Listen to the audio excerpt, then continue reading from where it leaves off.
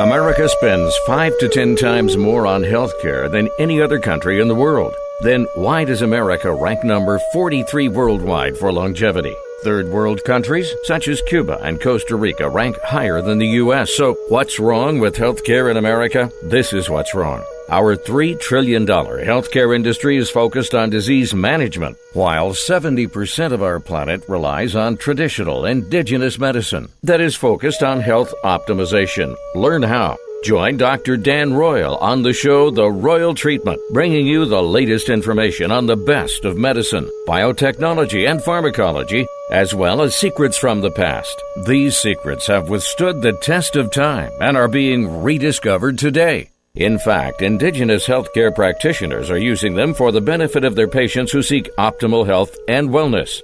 Now, here is Dr. Dan Royal.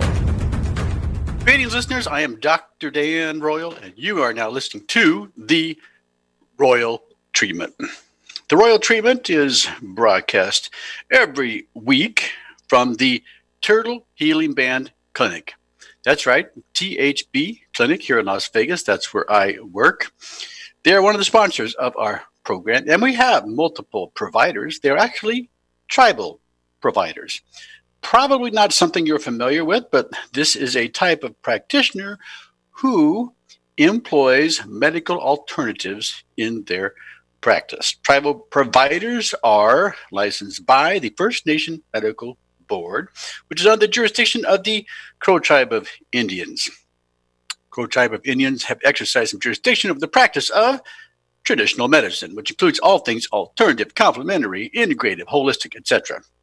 Now, that means that there is a place for providers of medical alternatives, not just here in the Turtle Healing Band Clinic, but wherever your practitioners might be throughout all 50 states, because many of them need a home where they can be licensed and, frankly, supervised.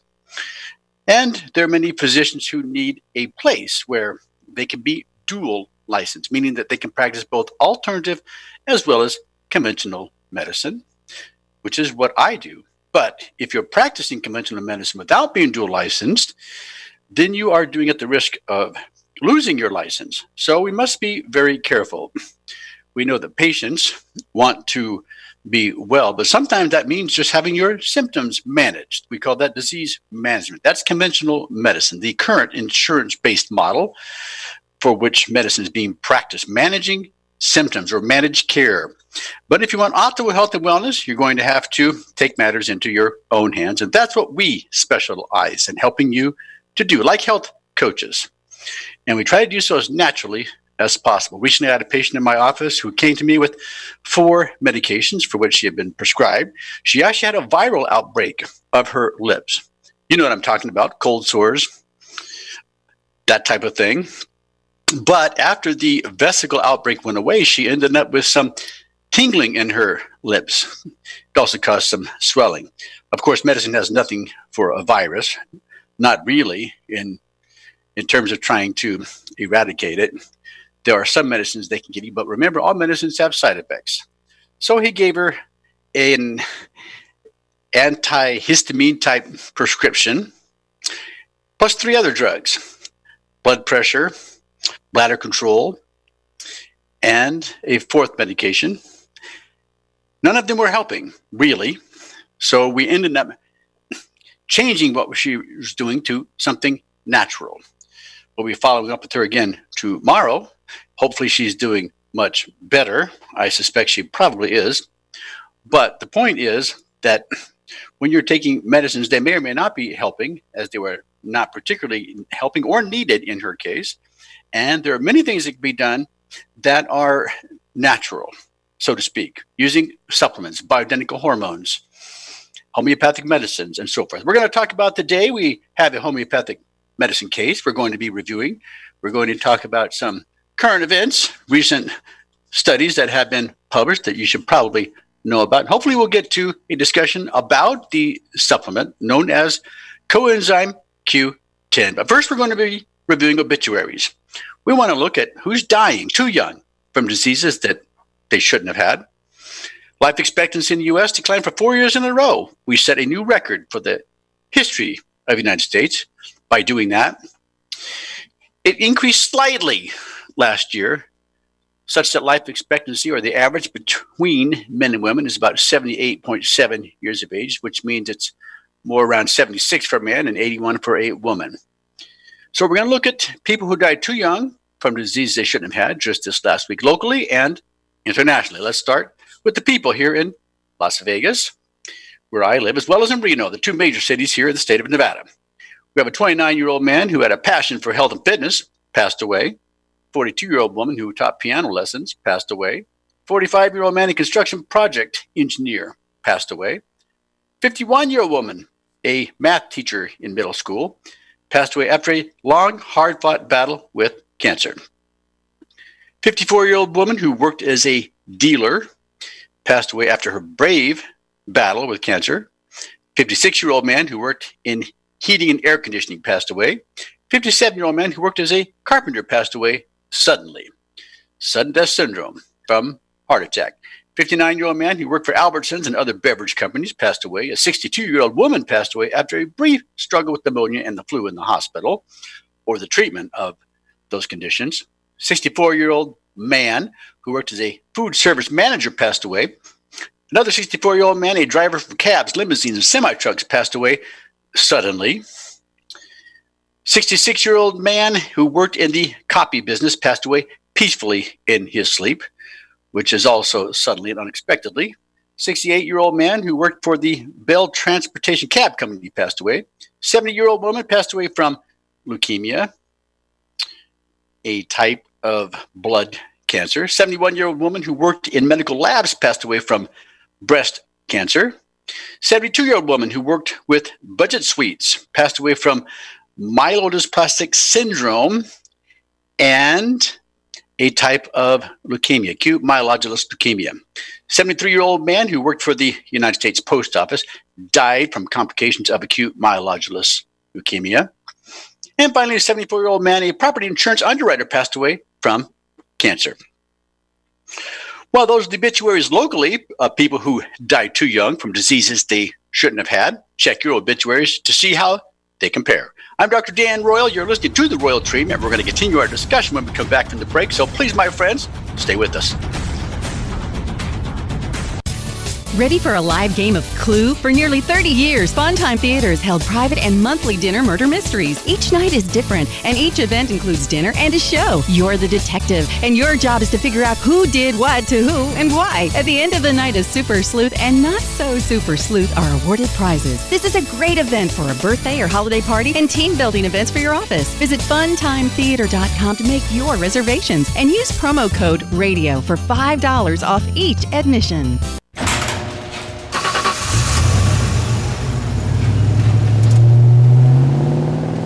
I spend a lot of time in the garage, but even more time in the rain, sleet, and mud. In 95, I helped tow your moving trailer. In 05, I helped you get out of a ditch. Yeah, I know I'm a bit rusty, and sadly in 09, it was sparks from me, your handy chains, dragging behind your truck that accidentally started a wildfire. Sparks from dragging chains can start a wildfire. Spark a change, not a wildfire. Visit SmokeyBear.com. Brought to you by the U.S. Forest Service, your state forester, and the Ad Council. Only you can prevent wildfires. 1 in 3 adults in America have prediabetes, but most don't know it. To let people know it can be reversed before it becomes type 2 diabetes, professional basketball player Julius Randle is doing everything in reverse. I'm only dunking with reverse windmills. I drove the whole way to practice in reverse. I don't recommend it. This move's called the reverse shuffle. I do recommend it. And it took me months to learn how to speak in reverse, like this. Here's 10 almost for diabetes type 2 with living Ben has mom my. In other words, my mom has been living with type 2 diabetes for almost 10 years. So together, we want to say to the 84 million Americans at risk, exercise and healthy eating can help reverse prediabetes. Start by taking a simple 1-minute risk test at doihaveprediabetes.org. Brought to you by the Ad Council and its Prediabetes Awareness Partners. Bet he can't say that in reverse. Adopt US Kids presents What to Expect When You're Expecting a Teenager. Learning the lingo. Hundo P. Hundo P. Adjective. Short for being 100% sure or certain. As in, if we get a puppy, I'll Hundo P always walk it. You don't have to speak teen to be a perfect parent. Thousands of teens in foster care will love you just the same. Visit adoptuskids.org. Brought to you by the U.S. Department of Health and Human Services, Adopt U.S. Kids, and the Ad Council. This is Oliver X. Join me and the superstar Janez Carter weekday mornings from 8 to 9 on the Reno Todd Tonight Show on America Matters Media. To join the conversation, call 844-790-TALK. That's 844-790-8255. Now back to the show. We are back to the show, and thank you, my friends, for sticking with us. We're now in the second quarter of our show. And before the break, we were reviewing obituaries. Before we go on, I'd like to thank all of those who may be joining us from the Native Voice One Network. Welcome. We are now going to be talking about people who died too young from disease they shouldn't have had just this last week internationally. These are international celebrity notables. Some you may know, most you probably won't, but they are all famous for something, and now they're gone. David Forney, American football player for the Navy midshipmen, died at 22 years of age after being found unresponsive in his dorm room. Cause of death unknown.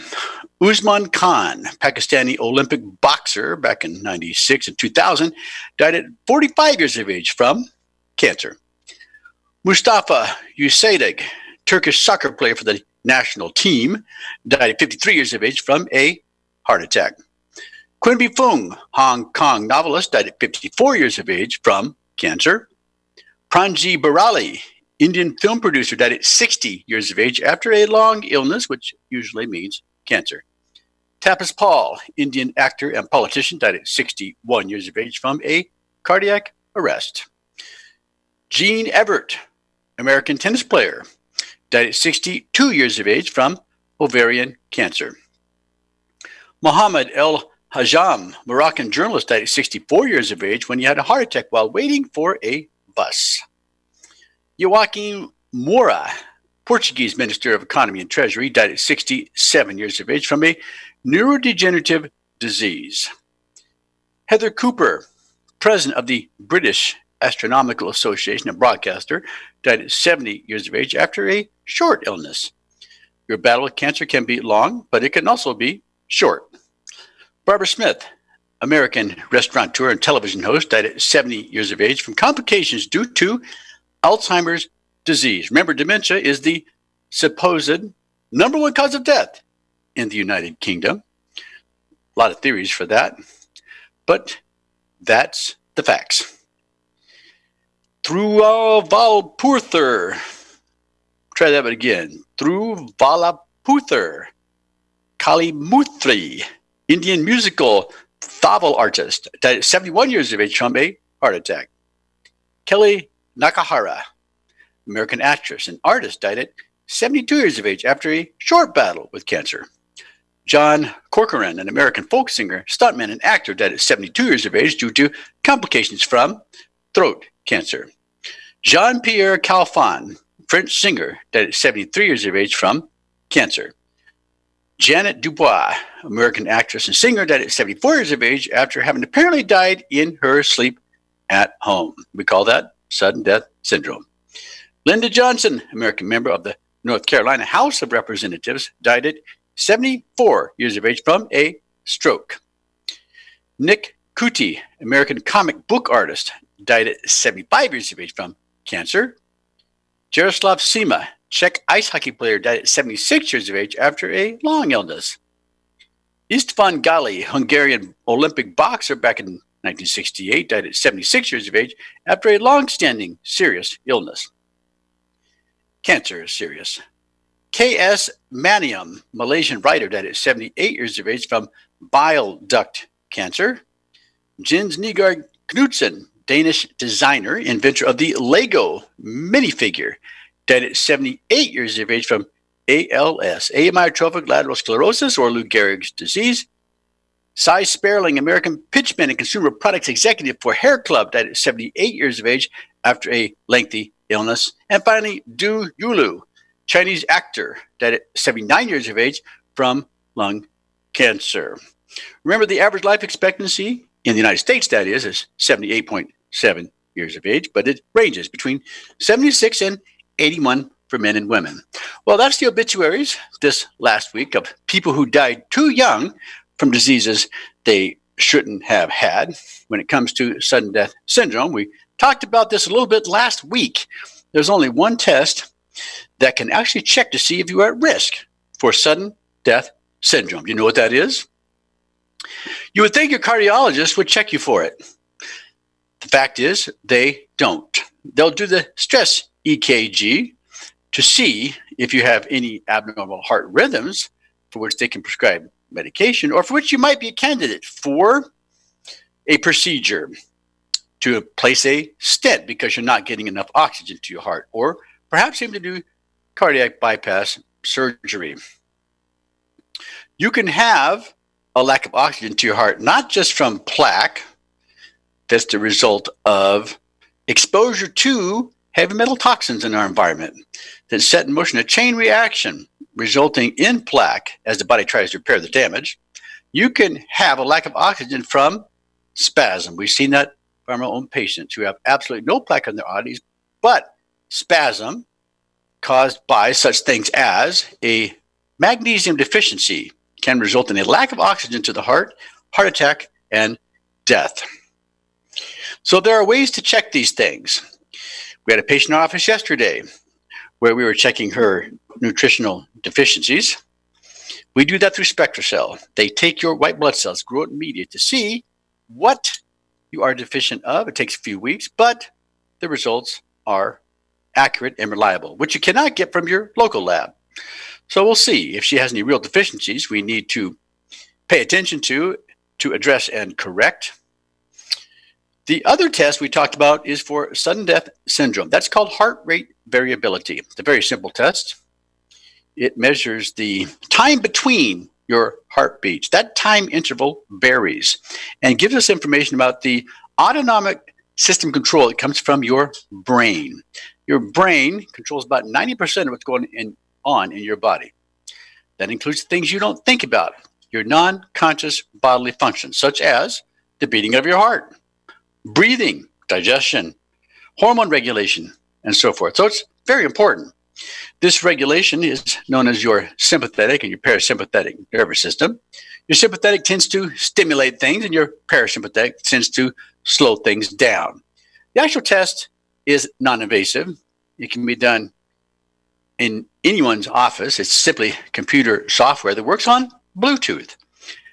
It takes maybe 5 minutes. You lie down for a couple minutes, you stand up for a couple of minutes, the test is over. Now they have new technology where patients can be evaluated at home, or their heart rate variability data can be gathered while they're sleeping to see if they're not only at risk for sudden death in your office, but at home while they're sleeping. You heard early in the program, as we reviewed obituaries, some people simply die in their sleep. This can be diagnosed before it happens, and it can be treated. There are some tests that are predictive. We did a couple of those yesterday. We've talked in the past about doing a cancer antibody test called the anti-malignant serum and antibody test, AMAS. It can be predictive up to 19 months in advance as to whether or not somebody is at risk of cancer. In other words, your body is recognizing and making antibodies against cancer, but it's not showing up yet in a CAT scan or in an MRI or any other way by which it might be diagnosed with imaging, or perhaps even through your awareness. So for those people who are concerned, maybe they've had issues in the past and they want to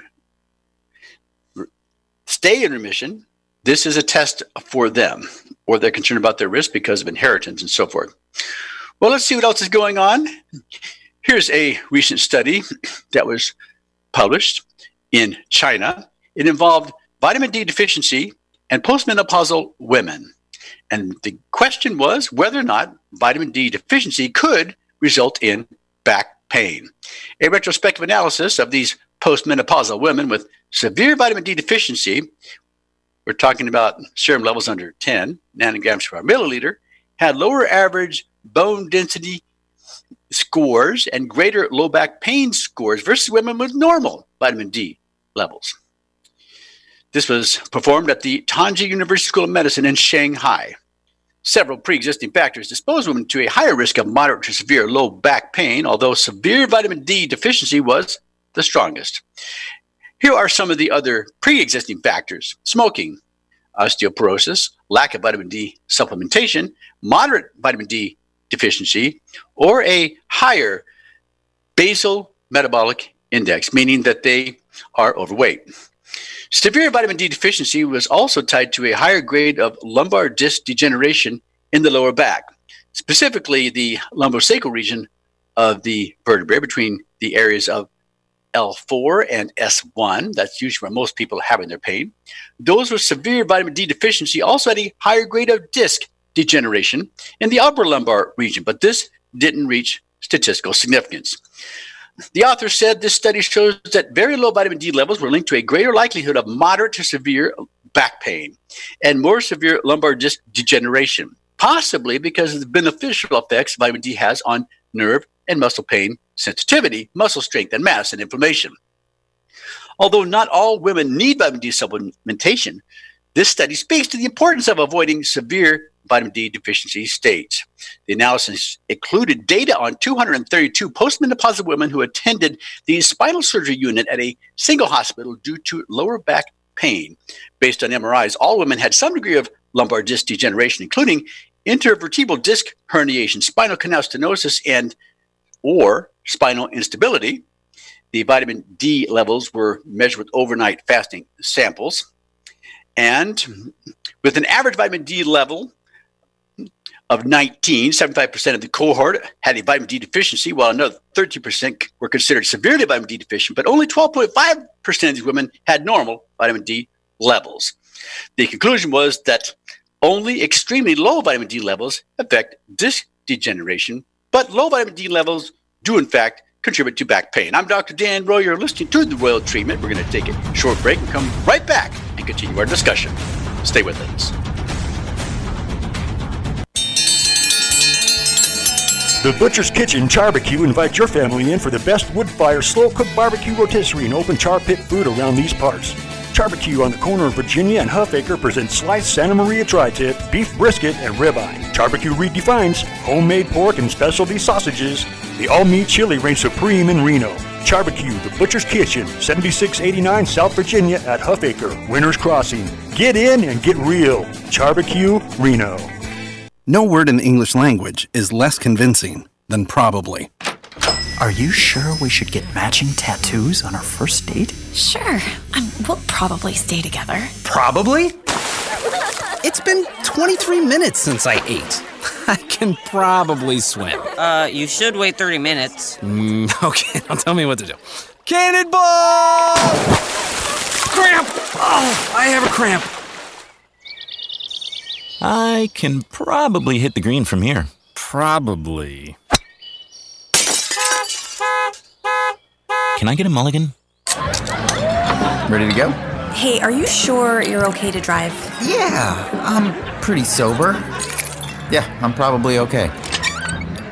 Probably okay isn't okay, especially when it comes to drinking and driving. If you're drinking, call a cab, a car, or a friend. Buzzed driving is drunk driving. A message brought to you by NHTSA and the Ad Council. You wanted to see me? Yes, please, have a seat. So here's the thing. When this company brought you on, we took a chance on you.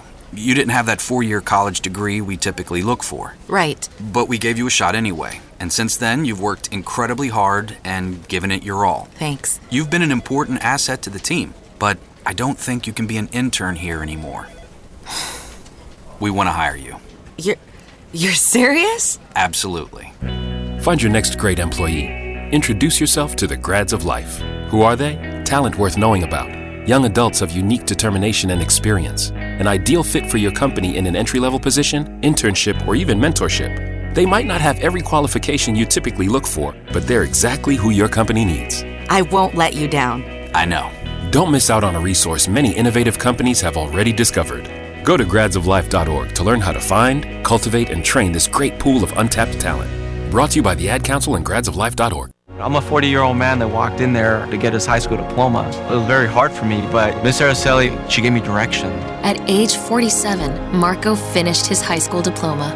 50% of getting your high school diploma is walking through those doors. The other 50% is doing the work. No one gets a diploma alone. If you're thinking of finishing your high school diploma, you have help. Find free adult education classes near you at finishyourdiploma.org. That's finishyourdiploma.org. Brought to you by the Dollar General Literacy Foundation and the Ad Council. This is America Matters Media on AM 1180 KCKQ, a Lotus broadcast station. The power of radio since 1967. Are you shy and don't want to talk on the air? Text us your questions or comments to 775-237-2266. Now back to the show.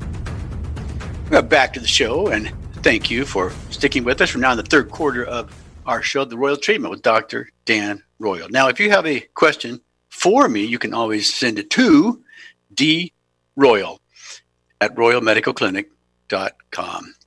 D as in Daniel, Royal, ROYAL, at Royal Medical Clinic, all one word, .com. Or you can call us here at the Turtle Healing Band Clinic at 702-562-1454.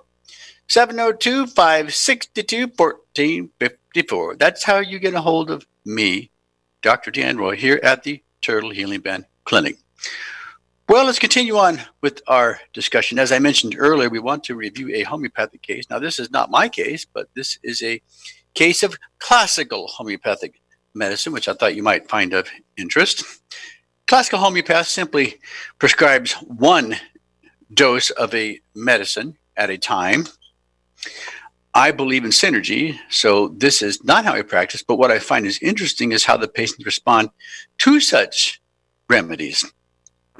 So they will typically see a patient, they will take his case and come up with a homeopathic remedy and then follow the patient. But a homeopath is more thorough. He doesn't just look at lab work, although that's a part of it. He doesn't just look at the physical exam, well, that's a part of it too. But the bigger part of a patient is the history, which can also include their mental and emotional symptoms. Those can actually be the greater indicators for a homeopathic remedy prescription. This one is about a 5-year-old boy. Let's take a look. The child had been experiencing gastric problems since birth. His first 3 months, he had suffered from colic, followed by constipation with abdominal pains, crying, straining, ever since he was 6 months of age. He was also experiencing epigastric pains, which is, as you may know, just above your belly button and below your ribs. And this has been going on since he was about 1.5 years of age. His next problem was heartburn and belching, which appeared when he was 3 years old. He actually had an endoscopy, which showed duodenitis and a positive Helicobacter pylori test.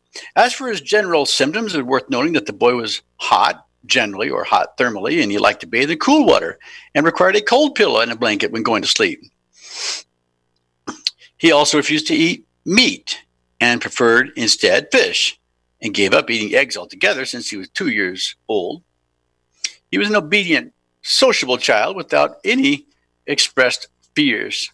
Now, the most unusual and striking symptom in this case was the belching with a mouthful of food. There's a homeopathic book called the Materia Medica by Borica. It states that antiperistaltic catastalsis, or belching, of the esophagus with the belch content of food in the stomach, in other words, everything goes up and nothing comes down, is typical for a specific homeopathic remedy called asafoetida. Asafoetida was chosen as a remedy of therapy in this case, and the child was given a dose of 30C. Now, remember that homeopathic prescriptions come in different potencies. A 30C means that the medicine has been diluted 1 to 100 times, or 1 to 100, 30 times. Asafoetida 30C. A follow-up took place about a month after the first prescription. There were no pains in the stomach during this month. Stool became more formed once a day. During palpitation of the epigastric region and the right hypochondrium, tenderness was still there. In 2 weeks after taking the remedy, the belching practically stopped. However, there was an appearance of a rash on the body accompanied by itching lasting a week, which reflected the manifestation of something we know in homeopathy as Hering's Law of the Cure. Hering's Law of the Cure means that when someone is getting better, it can happen in one of three ways. The healing occurs from the top down, from the inside out, or in reverse order in which those symptoms appeared.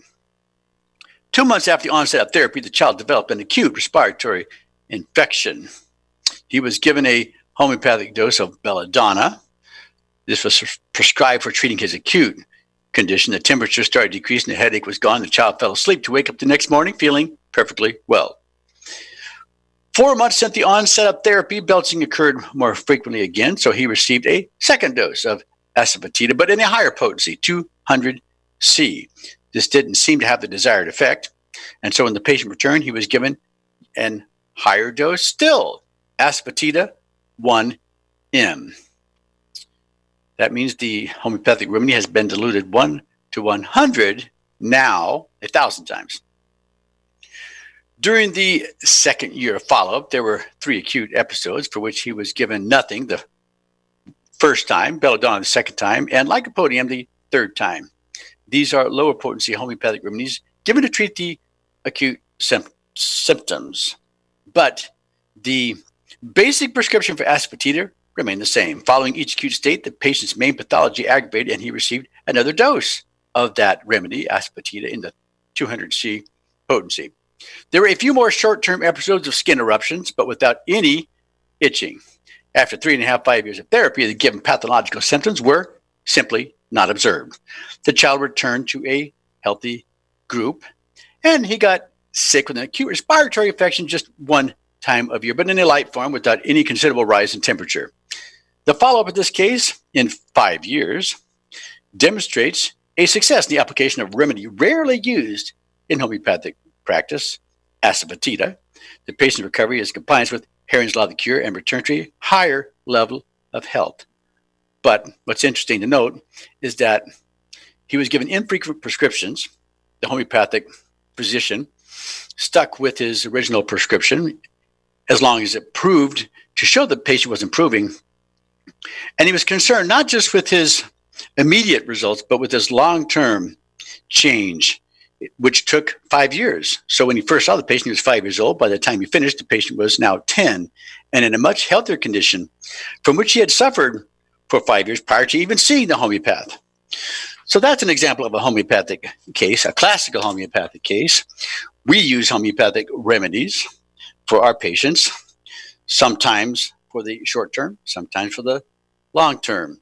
Remember, the key to taking homeopathic remedy is not how much you take. It's how frequently you take it. So, for example, when we give our patients some flu medication, there may be a vial of granules in that container, and we tell them simply fill the cap full and take a dose. And that way you can get multiple doses out of one vial because it's the frequency and not the amount. And as a general rule, the more acute the symptoms, the more frequently you take the homeopathic medicine. This last week, even I developed some flu symptoms and stayed home from work for the first time in my career, 30 years. And how did I get better? I simply took homeopathic remedies. I took the homeopathic flu medicine repeatedly throughout the day, alternated with another remedy for symptoms. For the only symptoms I really had were body aches with some queasiness. And by the next day, I was over 90% recovered, returned to work, and felt perfectly well. But I've had patients recently who were in bed for 3 weeks. Another patient was in bed for 2 weeks with the flu. And as we've talked about before, we do have an acute way of treating those patients using dilute hydrochloric acid. It's diluted 1 to 500 times. It's been around for decades. There's even a book published on it. If it's still in print, probably not. But it documented the many ways by which dilute hydrochloric acid was effective in treating infection when given either IV push or IM injection. We use it to make a homeopathic isolate for our patients. And by doing this and giving this hydrochloric acid, some IV push, some mixed with the patient's blood to create a homeopathic isode and inject it intramuscularly, the patients recover within 24 to 36 hours. Nevertheless, you should always be prepared and keep homeopathic remedies on hand. You should have a homeopathic first aid kit. There are some remedies when I travel around the world I never go without, one of which is the homeopathic flu medicine. You never know what's going to happen. And you should be stocking up, frankly, on homeopathic flu medicine, given what's happening in the state of affairs around the world, because when things go bad, some of these supplies will not be available. Well, we're going to be talking about CoQ10 during the next segment of our show. CoQ10 is a very important supplement. Years ago, Carl Folkers, who actually discovered CoQ10, was taking it with soybean oil. He was taking it with soybean oil because it needs an oil for it to be dissolved. However, it was theorized some time ago that a better product would be coconut oil. In fact, in 2010, Japanese researchers did an independent study using different vegetable oils in CoQ10 products. Coconut oil provided the highest bioavailability of all vegetable oils tested. And that's what we use with our product in the office. CoQ10 is very effective in the treatment of certain conditions, or I should say well known for the treatment of certain conditions, such as congestive heart failure. It's a weakness of energy, and this weakness of energy is at the cellular level with the mitochondria, where CoQ10 is needed for the powerhouses to produce their energy. A clinical study showed that CoQ10 showed efficacy in reducing damage also caused by contrast. I'm talking about contrast used for imaging, such as MRI and CT scans. In a study involving 150 patients who took CoQ10 along with a drug, researchers noted that the group taking the CoQ10 and the drug had a much lower rate of kidney damage as opposed to those who did not take CoQ10 and the drug, but much lower. We're talking about 6.7% versus 21.3% of the patients. And the authors wrote that contrast-induced nephropathy is one of the common hospital-acquired acute renal failures, even though the media reports the boilerplate answer that contrast MRIs are safe. I'm Dr. Dan Royer. Listen to the Royal Treatment. We're going to continue our discussion after the break on CoQ10. Stay with us. So here's the choice. Some people say the USA is finished. It's evil, a has-been, full of hate and injustice. The U.S. Constitution should be trashed and the Bill of Rights abolished. No free speech, no gun ownership. Competition and free markets are bad. We're all too stupid. For our own good, the government must own everything and know all your secrets. Other people say that America has created the freest, richest, happiest, most generous society that has ever existed in the world. That's why millions of people are desperate to come here and escape their brutal lives in Cuba, Venezuela, North Korea, and 100 other countries. In America, we have the right to succeed, the right to our own living, the right to have a family, the right to believe in God, the right to have our own ideas, the right to be safe and secure, and the right to be left alone. Where do you stand? Help us save the Constitution and restore the American dream. Go to SaveMyFreedom.com. Brought to you by the American Media Council. Rich is just a really good guy. The term good egg isn't enough to describe him. He's also certified organic and free range. Rich puts the cap back on everything. The toothpaste, the olive oil, the shampoo, everything. He lets his 10-year-old nephew beat him at virtual tennis, even though he can straight up slay his 10-year-old nephew in virtual tennis. When the toilet paper is running low, Rich replaces the roll on the actual holder, not just on the back of the toilet. Rich is texting and driving. Rich, no. What are you doing, Rich? I was just telling everyone how great you are. Texting and driving makes good people look bad. Visit StopTextStopWrecks.org. A public service announcement brought to you by the National Highway Traffic Safety Administration and the Ad Council. Take a look under your bed. Find stuff under there? What about jobs? No? Now try your basement. There's a pair of overalls that overall you're not so into anymore. A perfectly good laptop that hasn't sat in your lap in months. And even more stuff, but still no jobs? Well, you really have both. See, stuff is defined as household articles considered as a group. Sometimes this stuff is no longer needed. Wait, no longer needed? That can't be right. Because remember those jobs you were looking for? Those are really needed, and they're the stuff inside your stuff. Even inside that winter coat that moved with you to Phoenix. Our job is to unlock those jobs, and it starts when you donate your stuff to your local Goodwill. Here's how we do it. When you donate to Goodwill, we sell your stuff to provide job training for people right here in your community. So just by teaming up with Goodwill, you help create jobs. And isn't that worth parting with the leftover guitar from your 80s cover band?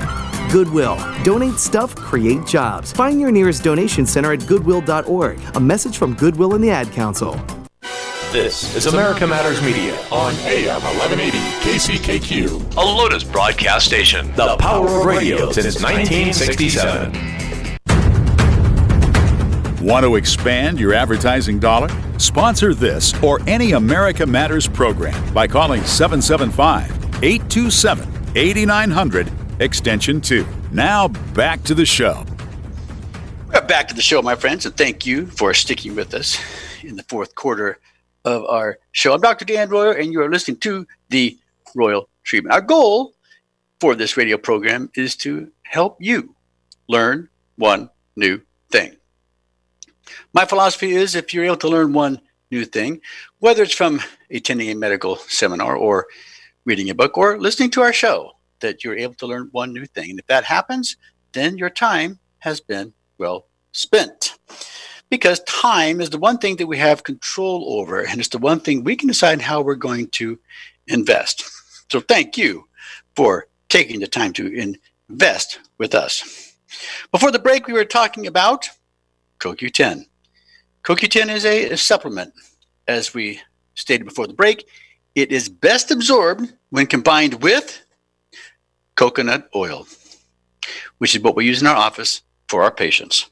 Now, we want to look at some of the ways by which CoQ10 can bless your life. We know that CT scans are responsible for 15,000 deaths per year in America.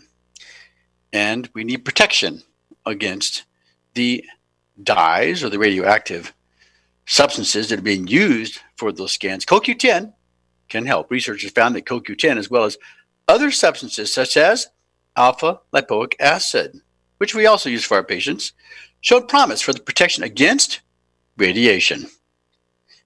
As previously stated, the medical establishment is the one who has admitted that CT scans or computed tomography scan alone are responsible for these 15,000 deaths every year in America. So be forewarned and be forearmed with CoQ10 and possibly alpha lipoic acid.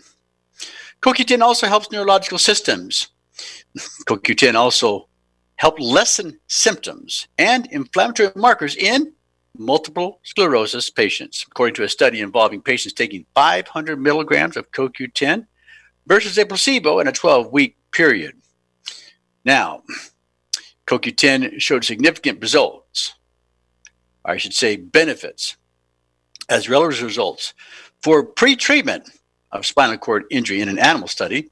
Pre-treatment resulted in significantly improved neurological function and preservation of more normal motor neurons. So CoQ10 was found to help in multiple sclerosis patients, as well as in pre-treatment for surgery, neurological surgeries. It's no secret also that statin drugs impair your CoQ10, but I'm not sure the average person knows this. When you're taking statin drugs, which, by the way, contribute to causing dementia, all drugs have side effects. We mentioned last week, even the over-the-counter Tamiflu has the side effect of dementia, as well as mortality, meaning it can kill you. You can find those side effects on the website for Tamiflu. I'm not making this up. But what you need to remember is that all prescription medications have been approved for one thing, but many things can go wrong. We call those side effects. And one of the serious side effects of taking statin drugs is the impairment of CoQ10, meaning while you're lowering your cholesterol, you're also affecting your heart in a adverse or negative way. In a study where researchers bluntly stated statins are widely used in patients with hyperlipidemia and with high risk of cardiovascular diseases, unfortunately, statins also exert some adverse effects on the liver and pancreas and enhance the risk of type 2 diabetes mellitus. Now, these researchers noted that statins increased glucose levels and decreased insulin secretion in the animals that they studied. So in other words, while you're treating one problem, you're creating another. But when CoQ10 and L-carnitine were used, which is an amino acid, and many of you know that that's obtained from meat sources naturally, when they were used together, statin-induced toxicity was sharply curtailed. The researchers concluded, our study provided new evidence supporting beneficial effects of CoQ10 and L-carnitine on statin-induced pancreatic toxicity, meaning it was helping to prevent the adverse side effects of statin drugs, which were increasing your blood sugar and reducing the effectiveness of your insulin. Some researchers encourage the use of CoQ10 along with other nutritional supplements because of the synergistic effect of substances such as CoQ10, carnitines, and D-ribose. The researchers point out that you can't do this with pharmaceutical drugs. That's because when you combine drugs, they have dangerous side effects. We call those interactions. We encourage our customers to take as many key nutrients as possible for synergistic effects. Now, here's some other studies that support this idea. An animal study concluded that CoQ10 in conjunction with benfotiamine, an ingredient found in a product we use in our practice called blood sugar support, helped reduce kidney damage caused by gentamicin, an antibiotic known for its negative side effects. Another case in point for multiple nutrients in CoQ10 exists in a study involving children suffering from autism, where CoQ10 was used along with many health-giving substances. Researchers wrote that based on the results, high doses of CoQ10 can improve gastrointestinal problems and sleep disorders in children with ASDs, autism spectrum disorders, with an increase in the CoQ10 of the serum. Now, the researchers concluded that the serum concentration of CoQ10 and oxidative stress could be used as relevant biomarkers in helping the improvement of ASDs, the autism spectrum disorders. The point that other supplements work well with CoQ10 is made in a 2019 study, which reviewed 16 studies, making it a meta-analysis, showing that CoQ10 helped statin-related fatigue and fibromyalgia patients compared with other disease-related fatigue. On its own, CoQ10 worked with these two situations, but in other areas, not so much. So it works best in combination with other products. And I'm a big believer in synergy myself. The evidence for CoQ10 is so compelling in heart disease that some researchers are advocating it be used in place of regular cardiovascular drugs rather than just along with them.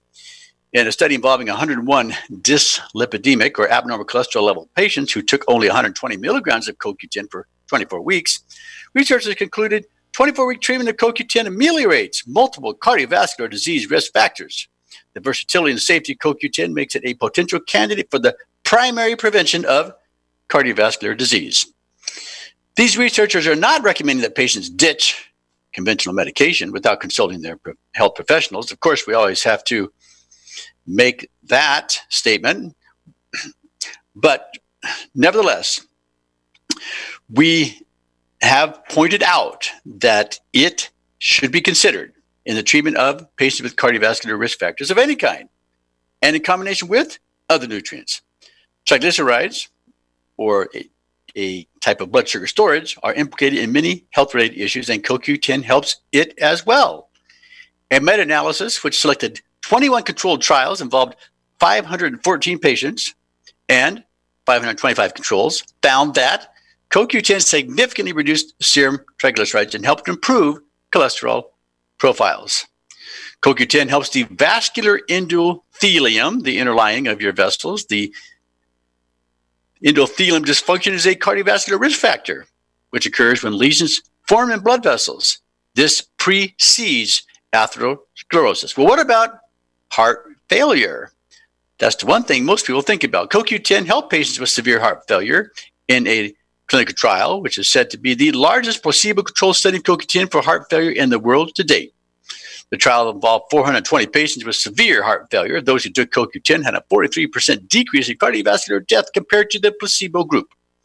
Only 15% of the patients in the CoQ10 group experienced serious heart events, compared to 26% of the patients who received a placebo, corresponding to a 43% relative reduction, which is a statistically significant result. Supplementation with CoQ10 also significantly reduced the risk of death from all causes by 42% compared to the placebo group. Do you want to live? It sounds like you have a 42% increased chance of doing so if you take CoQ10. The study results brought a leading physician to say the following: this study gives rise to seriously adding to the guidelines for the treatment of heart failure patients CoQ10. I predict CoQ10 supplements will become a common treatment worldwide for these patients. Well, CoQ10 has also been found to be helpful in treating even infectious conditions such as pneumonia. CoQ10 helped elderly patients suffering from severe pneumonia. This is a spectacular benefit. Iranian medical professionals used 200 milligrams of CoQ10 in elderly patients with community-acquired pneumonia, also known as hospital pneumonia, in a 14-day study done at 3, 7, and 14-day intervals. They enrolled 150 patients for the research, then 141 patients, including 70 patients in the trial or group, and 71 patients in the control group were then analyzed. Patients on CoQ10 had fevers decline faster and shorter hospital stays compared to the placebo group. The subgroup analysis of the patients with severe pneumonia showed differences in clinical cure at day 14. Treatment failure was less in the CoQ10 group than in the placebo group, and adverse events in the two groups were few and similar. CoQ10 with antibiotic therapy worked well and remarkably in the severely affected. We theorize, said the researchers, that stronger doses may have helped even more. Well, there's more to talk about, and we can go on, and we'll continue our discussion on this subject next week, because one of the things that people are concerned about with CoQ10 is what's the difference between ubiquinol and ubiquinone. We'll talk about that next week in more detail. But in the meantime, I thank you for listening to me, Dr. Dan Royal, and the Royal Treatment, and I hope your time with us has been well spent, and you have, in fact, my friends, learned one new thing. We'll be back again next week with another episode of the Royal Treatment. But until then, my friends, may you all be forewarned and forearmed, and be well.